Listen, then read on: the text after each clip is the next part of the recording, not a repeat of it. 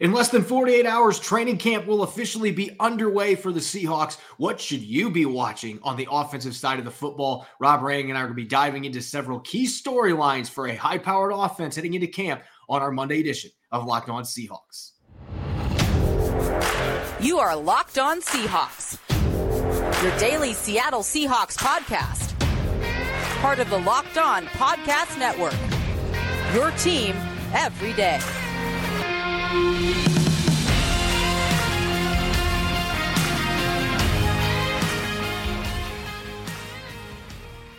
Greetings, 12. This is Corbin Smith, host of the Locked On Seahawks podcast, your daily Seahawks podcast, part of the Locked On Podcast Network, your team every day. Glad to be joined here during training camp opening week here on Monday. My co-host in crime, Rob Rang. And a special thanks to all the 12s, whether you're listening nearby in Port Orchard or you're listening down in Texas in Waco, Baylor country. We greatly appreciate you making Locked On Seahawks your first listen 5 days a week. It is finally here, Rob. We are less than 2 days away from the first practice for the Seahawks to open training camp at the VMAC. We're going to be breaking down some key storylines on offense. We'll be tackling your Monday mailbag questions, and we'll be ranking the competitions upcoming on the offensive side of the football. Jam-packed episode as football gets set to return here in the next couple of days.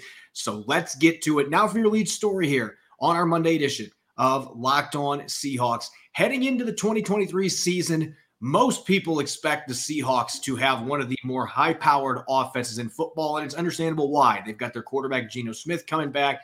They've got a stud receiving group, DK Metcalf, Tyler Lockett, now Jackson Smith and Jigba. They've got two really good running backs they invested high draft picks in. This is a group that is loaded at the skill positions. They've got some good young talent, the offensive line. So there might not be quite as many question marks heading into training camp. And yet at the same time, Rob, there are plenty of storylines that we're going to be looking at for this group to see whether or not they can reach the very high expectations that they have going into this season. Well, I have to argue with you a little bit on that, Corb. I think that there's every bit as many question marks this year as there were a year ago. It's just that a year ago, we were not expecting the season to end with some exclamation points. And that's exactly the situation that we find ourselves. We talked about this before. A year ago, there were not any expectations of Geno Smith. This year, of course, as the comeback player of the year, as a Pro Bowler, the biggest question that I have when it comes to the Seahawks is an entire unit would be at the quarterback position again. Can Geno Smith do it yet again? And the players that I've compared him to in terms of his career resurrection, Corbin, would be Rich Gannon and Alex Smith. And that to me is one of the most encouraging things about this is that there's, of course, very few quarterbacks who have found themselves on the bench for a number of years and then had that comeback. And that's exactly what Geno Smith did, as well as Rich Gannon and Alex Smith. And to me, again, the most encouraging thing about it is that Rich Gannon and Alex Smith did continue their stellar play after their breakout, comeback, careers here.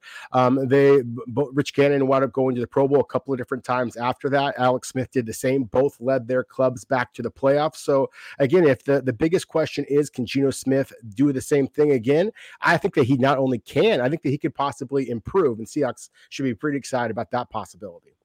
Leapfrogging off that, to me, the biggest question going into training camp in this new season for the offense, this directly impacts Geno Smith, but how much better, or is the line better at all with the changes that they're going to be making at center and right guard? We are guaranteed that there are going to be two new starters at those positions. Even Phil Haynes, who was on the roster the last 4 years, he has 5 starts his entire NFL career, and he started as a spot starter last year. He was not a guy that started many games for the Seahawks. So you're still getting a new starter replacing Gabe Jackson.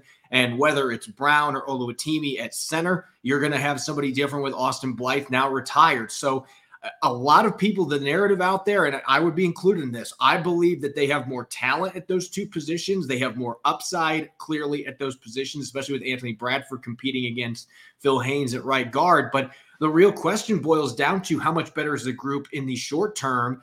Brown gives you a guy that has started more than 20 games at center the last 2 years. So he has some experience. He's played well in those starts. But Oluwatimi and Bradford, obviously coming from the college ranks, they haven't played any snaps in the NFL yet. And Phil Haynes, as I mentioned, has 5 starts in his entire career. He's flashed in platoon roles at right guard and even left guard, but we haven't seen him start consistently. So there's a lot of question marks there in terms of uncertainty. What are you going to get from that group? There may be more youth, there may be more upside, but that's really a question. How much better is that offensive line going to be? And so I am very excited to see those competitions play out in the trenches and what this line looks like with Charles Cross, Abraham Lucas being back for their second season, set to make a big jump. This could be a very solid offensive line, but there is a lot of uncertainty there compared to the rest of the positions on Seattle's roster offensively. Yeah, exactly. And that's one of the things that I would kind of transition back. Again, if we're talking about Seattle offensively and in one of the units that has had some transition, the running back and wide receiver positions definitely have both had some upgrades in terms of pure talent. I'm going to focus in at the wide receiver position just for a moment. And those of you watching on YouTube can see the picture of Jackson Smith and Jigba number 11 in the classic Seattle blue and silver throwback uniforms. And I really think that the impact that Jackson Smith and Jigba might have on Seattle's receiving core could be absolutely spectacular, Corbin. And of course, a year ago, we saw the offensive and defensive rookie of the year candidates, really for Seattle, really kind of step up. I think that Jackson Smith and Jigba could do the exact same thing in terms of what Ken Walker did a year ago, in terms of being a big play specialist, similar to Tariq Woolen, of course, on the defensive side of the ball. Again, a big play special, those 6 interceptions. I would not be surprised at all if Jackson Smith and Jigba winds up being the league's rookie leader when it comes to touchdowns. That to me is one of the real big question marks here is, can Seattle get more bang for their buck, that number 3 wide receiver position? We've talked about this so many times.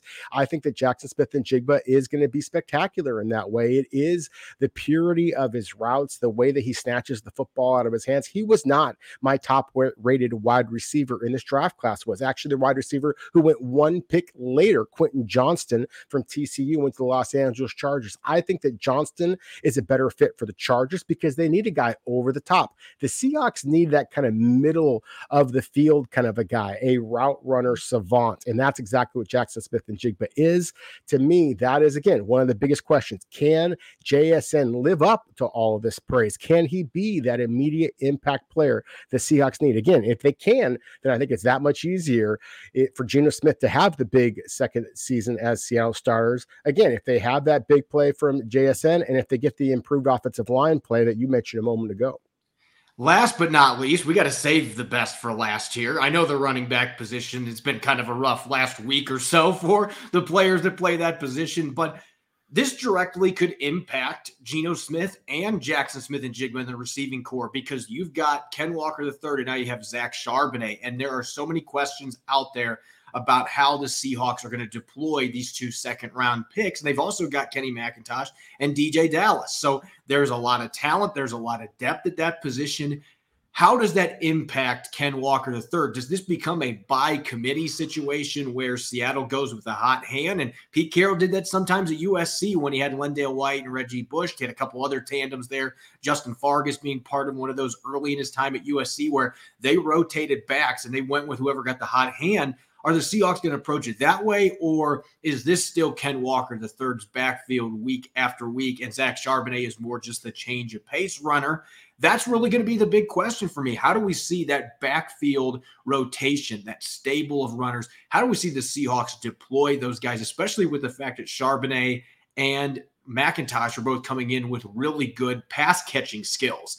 And I think that just adds to the dynamic. You got guys that are really all around backs that can do a little bit of everything. And so this is going to be one of the more fun position groups to watch, even if the running back position is being devalued by a lot of teams in the league. I can tell you one head coach that is not devaluing that position, and that is Pete Carroll. So I'm excited to see how this plays out. Is it more of a by committee approach, or does it end up being it's K9 and everybody else just kind of takes the scraps? And I think that's one of the more fascinating storylines that we don't know the answer for heading into the 2023 season. Coming up next, we're going to tackle your questions in our Monday mailbag segment. It's our last one before training camp, and we got some really fun ones that we're looking forward to answering. We'll get to those here in a moment on our Monday edition of Locked On Seahawks. This episode is brought your way by LinkedIn Jobs. These days, every new potential hire can feel like a high-stakes wager for your small business. You want to be 100% certain that you have access to the best qualified candidates available. That's why you have to check out LinkedIn Jobs. LinkedIn Jobs helps you find the right people for your team faster and for free. When I was a site manager, LinkedIn Jobs was my go-to to post writing positions to land top candidates, and they made the process easy and seamless. All you have to do is create your job post and then add your job and use the purple hashtag hiring frame to your LinkedIn profile to spread the word you're hiring. Simple tools like screening questions make it easy to focus on candidates with the right skills and experience so you can quickly prioritize who you'd like to interview and hire. It's why small businesses rate LinkedIn Jobs #1 in delivering quality hires versus leading competitors. LinkedIn Jobs helps you find the qualified candidates you want to talk to faster. Post your job for free at linkedin.com/LockedOnNFL. That's linkedin.com/LockedOnNFL to post your job for free. Terms and conditions apply.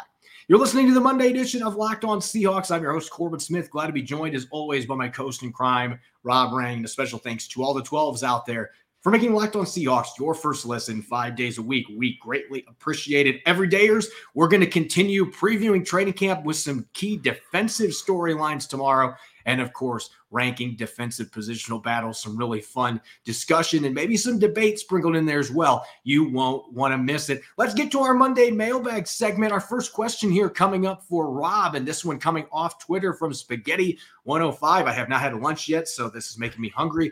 Who's the favorite for punt kick return responsibilities at this stage? Obviously, Rob, Godwin Igwebuike is not even on the roster, the guy that was the most impressive returner they had last year. So this really is a big question mark, and we're looking from the special teams aspect. Yeah, it's a huge question. And as you mentioned, Godwin Igwebuike was Seattle's flashiest kick returner a year ago. He was not Seattle's most productive kick returner or their most productive punt return. That would be DJ Dallas. So the easy answer right here is just to say the incumbent. DJ Dallas was Seattle's, again, leading punt and kick returner a year ago. Kenny McIntosh, the rookie from Georgia, has some return experience. Zach Charbonnet does not. If you look at the wide receivers on this roster, you can throw out the conversation about Tyler Lockett. It's been 3 years since he's been a significant part of Seattle's return game. So that's not going to be the case. I do think that you have to look at some other kind of candidates. Possibly a guy like Cade Johnson. He had some extensive return experience early or in his college days. But at the same time, I really think that this is really DJ Dallas. I think you're going to see Kenny McIntosh have an opportunity there. This is going to be potentially this last year, DJ Dallas was Seattle's fourth different punt returner, a leading punt returner in a row. So 4 years in a row now, they've had some type of transition. Again, I'm going to go with the incumbent in DJ Dallas. I do, as we talked about a moment ago, I think that the running back position is going to be one that we really have to pay attention to a lot with those two rookies. But it's not just DJ Dallas and what he can do on third down as a receiver. It's what he can do on special teams. That's why I think that he still has a real good shot making this club. Our next question coming from Roger Vano tweets, is it truly a possibility that Devin Witherspoon will be outside in regular formations but play inside in favor of Jackson playing outside in nickel formations? Have other teams done this? Have the Hawks done it? Or is it Reek, Spoon, and Bryant with Jackson and Brown in reserve? So that might seem like a loaded question here, but it's a really good one because from a Seattle standpoint, under Pete Carroll, they have not done this. We never saw Richard Sherman slide inside to play the slot. And Shaquille Griffin, they didn't do that with him. They don't move their outside corners normally. They stick them at their one spot, and that's where they stay at. That's how Pete Carroll has preferred to do it. But they've never had a Devin Witherspoon come into their hands as a top 5 pick, a guy that was a shutdown corner outside and inside last year, Illinois. And this is not one of those situations where he played 2 snaps in the slot and gave up no receptions. He played extensive snaps inside, and Illinois moved him all around. He wanted to be on the best receiver, and they obliged because why wouldn't you, as talented as this guy is? So I don't know if that's going to be enough to change Pete Carroll's mindset, but I could see this being something that is a real possibility because Mike Jackson's a good football player. They want to get him on the field some.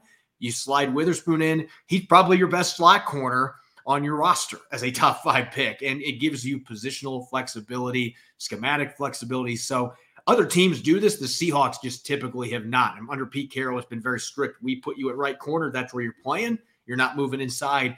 Devin Witherspoon, though, was the type of elite, rare talent, though, that could change the way that they run their defense. Next question for Rob, coming from Chase Rydell 41. Speaking of DJ Dallas here, could Buffalo inquire about DJ Dallas with Hines done for the year? And Rob, I don't know if you saw this news today, but Nyheim Hines for the Buffalo Bills suffered a season-ending knee injury while he was out. He was standing on water skis and somebody hit him with a jet ski. Like it was a freak accident, injured his knee. He's done for the year. So now Buffalo's missing one of their top running backs. Yeah, and a dynamic player in Hines. And so what goes without saying is obviously, all thoughts, prayers, well wishes to Hines, his family, the Buffalo Bills, and the organization. Getting back to the point of the question, I think that any club out there should be considering Seattle Seahawks if they have a need for a running back. As we talked about, Seattle's got 4 legitimate running backs, on this team. And they might even be deeper than that. I'm curious to see some of the other, rookies this year and see what they can do, because there's some intriguing. The kid from Toledo is intriguing.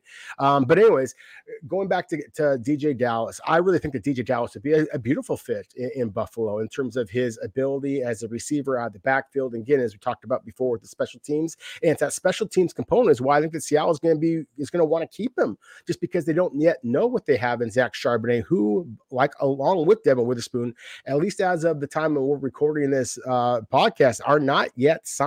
So that's something that we should mention at this point as well on the eve of training camp. But I do think that DJ Dallas is a legitimate NFL back that is going to command some interest from other clubs if they have injuries, as the Buffalo Bills unfortunately suffered. Our next question, coming from Hawkstrologer, tweets, what do you think our base defense looks like this year formation-wise with Jamal Adams and Jordan Brooks both healthy, near 100%? Honestly, I know this is going to be a boring answer, but it's not going to look any different than what they did going out in week 1 last year, aside from maybe the corner positions we just talked about. Maybe Devin Witherspoon slides into the slot and they go into nickel and dime sets, and maybe that leads to one of the other guys being off the field. But I don't think that's going to directly impact maybe Jordan Brooks. I mean, if Bobby Wagner is going to be on the field all the time, if you have dime sets with one linebacker, Jordan Brooks might be the one subbing out, even if he's fully recovered from an ACL tear. But in terms of the base formations, the 3-4 defense, you're still going to have Jordan Brooks and Bobby Wagner in the middle. Jamal Adams is still going to be your strong safety. You can move him up as an extra linebacker in your nickel and dime sets. I don't see it being any different in terms of schematics. But if Jamal Adams is not out, Jamal Adams is not available, then that is where I think you could see some significant changes in the way that they handle things, because as good of a player as Julian Love is, he's not the same style player as Jamal Adams. And Seattle, unfortunately, has experience now adapting their scheme without Adams with all the games he's missed. So it shouldn't be as big of a surprise if they have to prepare for that with Julian Love as your strong safety. But I don't anticipate. I think where they were at last year before Adams got hurt in that season opener, I really believe that Clint Hurt had a great plan for how he was going to use Jamal Adams. And Jordan Brooks, they're going to do what they've done with him his first 3 years once he's healthy. He's going to be in there making a bunch of tackles. He's going to be dropping back in coverage. They're going to be playing their 3-4 scheme in base. It's not going to be anything different. Really, the question here is what things would look like if one or both those guys are not out there in week 1. And that might create some significant adaptations that Hurt and company are going to have to make on defense. Our last question for Rob here. Bryson speaks on YouTube. What do you make of Seattle bringing in multiple USFL linebackers for workouts on Monday? Does that mean that Brooks is starting on the PUP list? I do think that this is a really good question, Rob, especially when you consider that they had 4 players from the USFL that were out there for tryouts today, and 3 of them were linebackers, including the league's defensive player of the year. Yeah, and that's the thing, is that I think that you are just kind of kicking the can on some really talented players in the USFL. I think that it's a sign that possibly Seattle is a little bit worried about Jordan Brooks. I don't think that we should be surprised by that, considering when he suffered the injury. I mean, it would be, remarkable if Jordan Brooks was all the way back. I fully expect him to start the training camp process if on the PUP list officially, then certainly not ready to participate fully for training camp. So I think think that Seattle is just kind of doing their due diligence. I think that this is to be expected. There is just about every NFL team in the league is holding some type of workouts for players on the eve of training camp. That's just kind of the nature of business and how you kind of get rolling.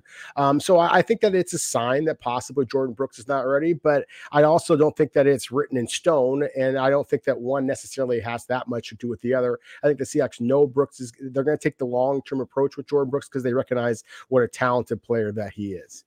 This could be about Brooks, as you mentioned, but I just want to make this clear. USFL just ended their season. So these guys have just been relieved from their contracts to be able to go after an NFL job. So it's not like this is a situation where these guys have been waiting for weeks and the Seahawks are now taking a look at them. Frank Ginda, who was the defensive player of the year in the USFL, and he actually has been in the NFL with a few teams, former San Jose State linebacker.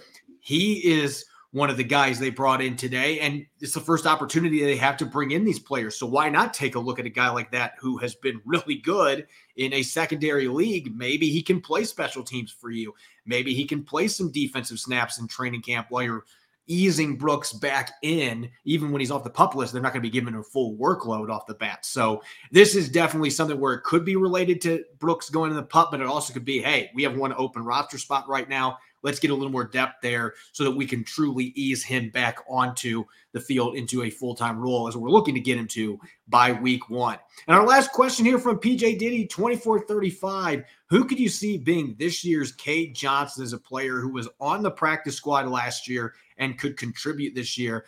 That's kind of a difficult question to answer because a lot of the guys on Seattle's practice squad last year got at least 1 or 2 games where they were able to play on the regular roster. And so maybe I'm giving myself too many liberties here, but I'm going to say Joshua Oniogo, the outside linebacker, the pass rusher, who right now would be 7th on the depth chart. He's probably not going to be making this football team without injuries in front of him, but he is a player that has a high motor. He's got good athleticism off the edge. I liked what I saw in the one game he played in last year. And all it would take is one guy getting banged up and you elevate him from the practice squad. This is a guy that I think can play on Sundays. And Cade Johnson had a couple big catches in a playoff clinching game last year. I could see Oniogu coming into a game late in the season when the Seahawks had the playoffs on the line and getting a sack or at least getting a few quarterback pressures. So that would be my selection, the guy that only played in one game last year that I do think has the talent to play on Sundays if the opportunity is presented to him. You are listening to the Monday edition of Locked On Seahawks. It's your host, Corbin Smith. Glad to be joined as always by my co-host in crime, Rob Rang. And a special thanks to all the 12s. We greatly appreciate you making Locked On Seahawks your first listen 5 days a week. For everydayers tomorrow, it's all about defense. We'll look at some key storylines. There's certainly some big question marks on that side of the football going into training camp. And we'll finish up our all underrated squads tomorrow as well. Really looking forward to that. It's going to be a jam-packed episode. Make sure that you are listening in. Let's get back to preparations for training camp. It's hard to believe, but we are less than 48 hours away from the first practice kicking off at the VMAC.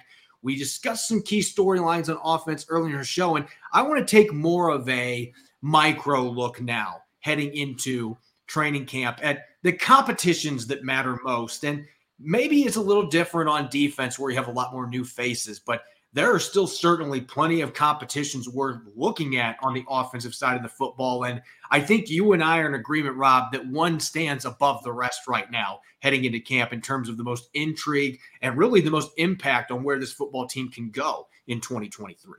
Yeah, at least in my opinion, it's center. I think it's center, and then you have the conversation. I think you could put it center, and then there'd be a significant gap before we start talking about the other positions on my list. My top 5 camp battles, I would list them in order as center, then right guard, running back, receiver, and then tight end.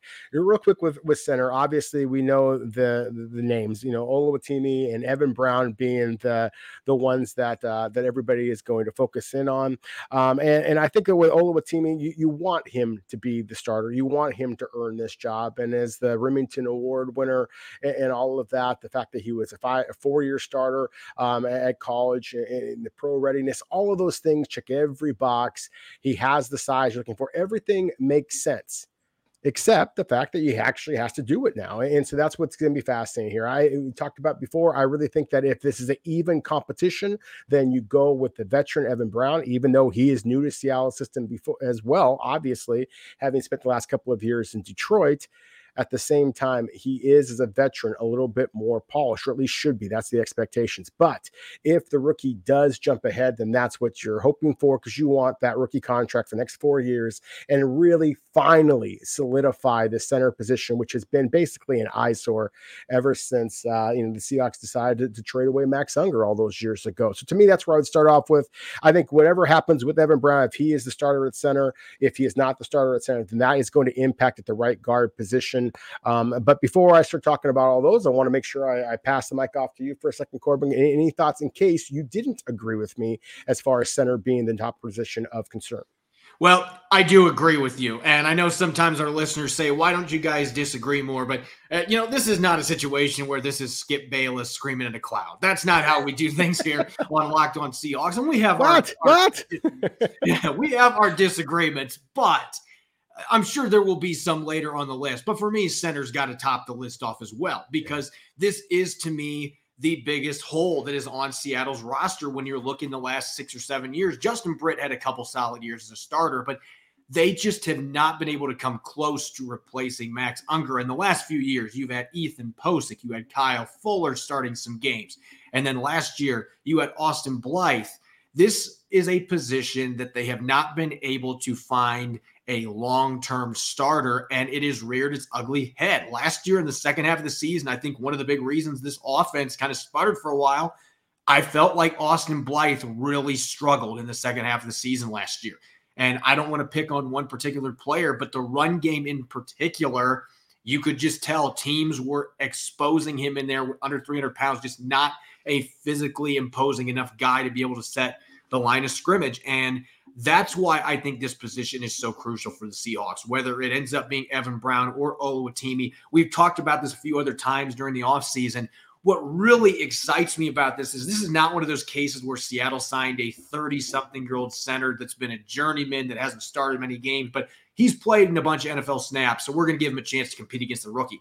No, they went out and signed a guy who's in the prime of his career. Evan Brown's 26. And he has been fantastic in the games he has started at center the last 2 years for the Lions. So you're talking about a guy that still could be a long-term starter. This is not we've got an aging bridge guy here. Evan Brown is not an aging bridge guy. If Oluwatimi beats him out, excellent. If not, Evan Brown could still be your guy. He could finally be that foundational center for you. So that's what really excites me. I just love the matchup there. You have two younger players that I think both have enough upside to start in this league.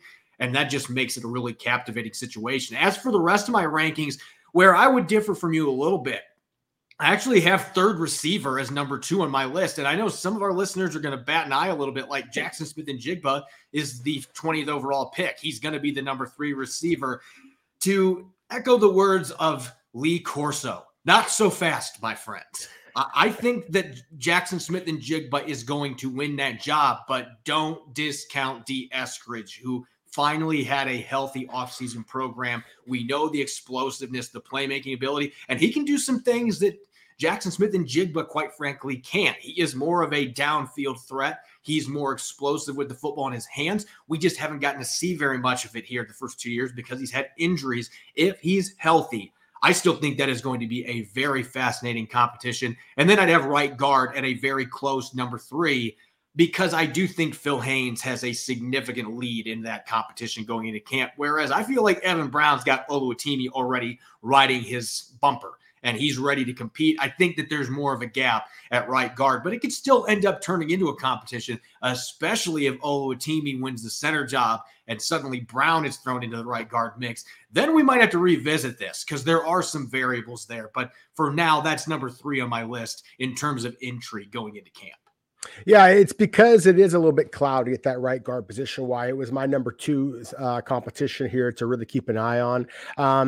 Like you, I really think that Phil Haynes, the incumbent, is likely to kind of win that right guard position. Anthony Bradford, I love the talent, but that's a big man that only had the 1 year of starting experience at LSU.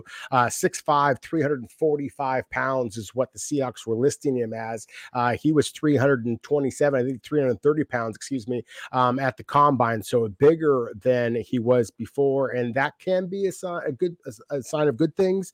That can be a sign of bad things too. So I think that's really interesting kind of competition. You mentioned the possibility of Evan Brown sliding over there again at that right guard position. To me, that's a really, really interesting one. And then, of course, if it is Phil Haynes, he's only on a 1-year deal at this point. So, how well does he play if he is your starter? Does he play well enough to justify Seattle bringing him back on a long-term extension? Of course, on the opposite side of that, you have Damian Lewis, who also is in the final year of his rookie deal. So the guard position is definitely going to be one to be paying attention to.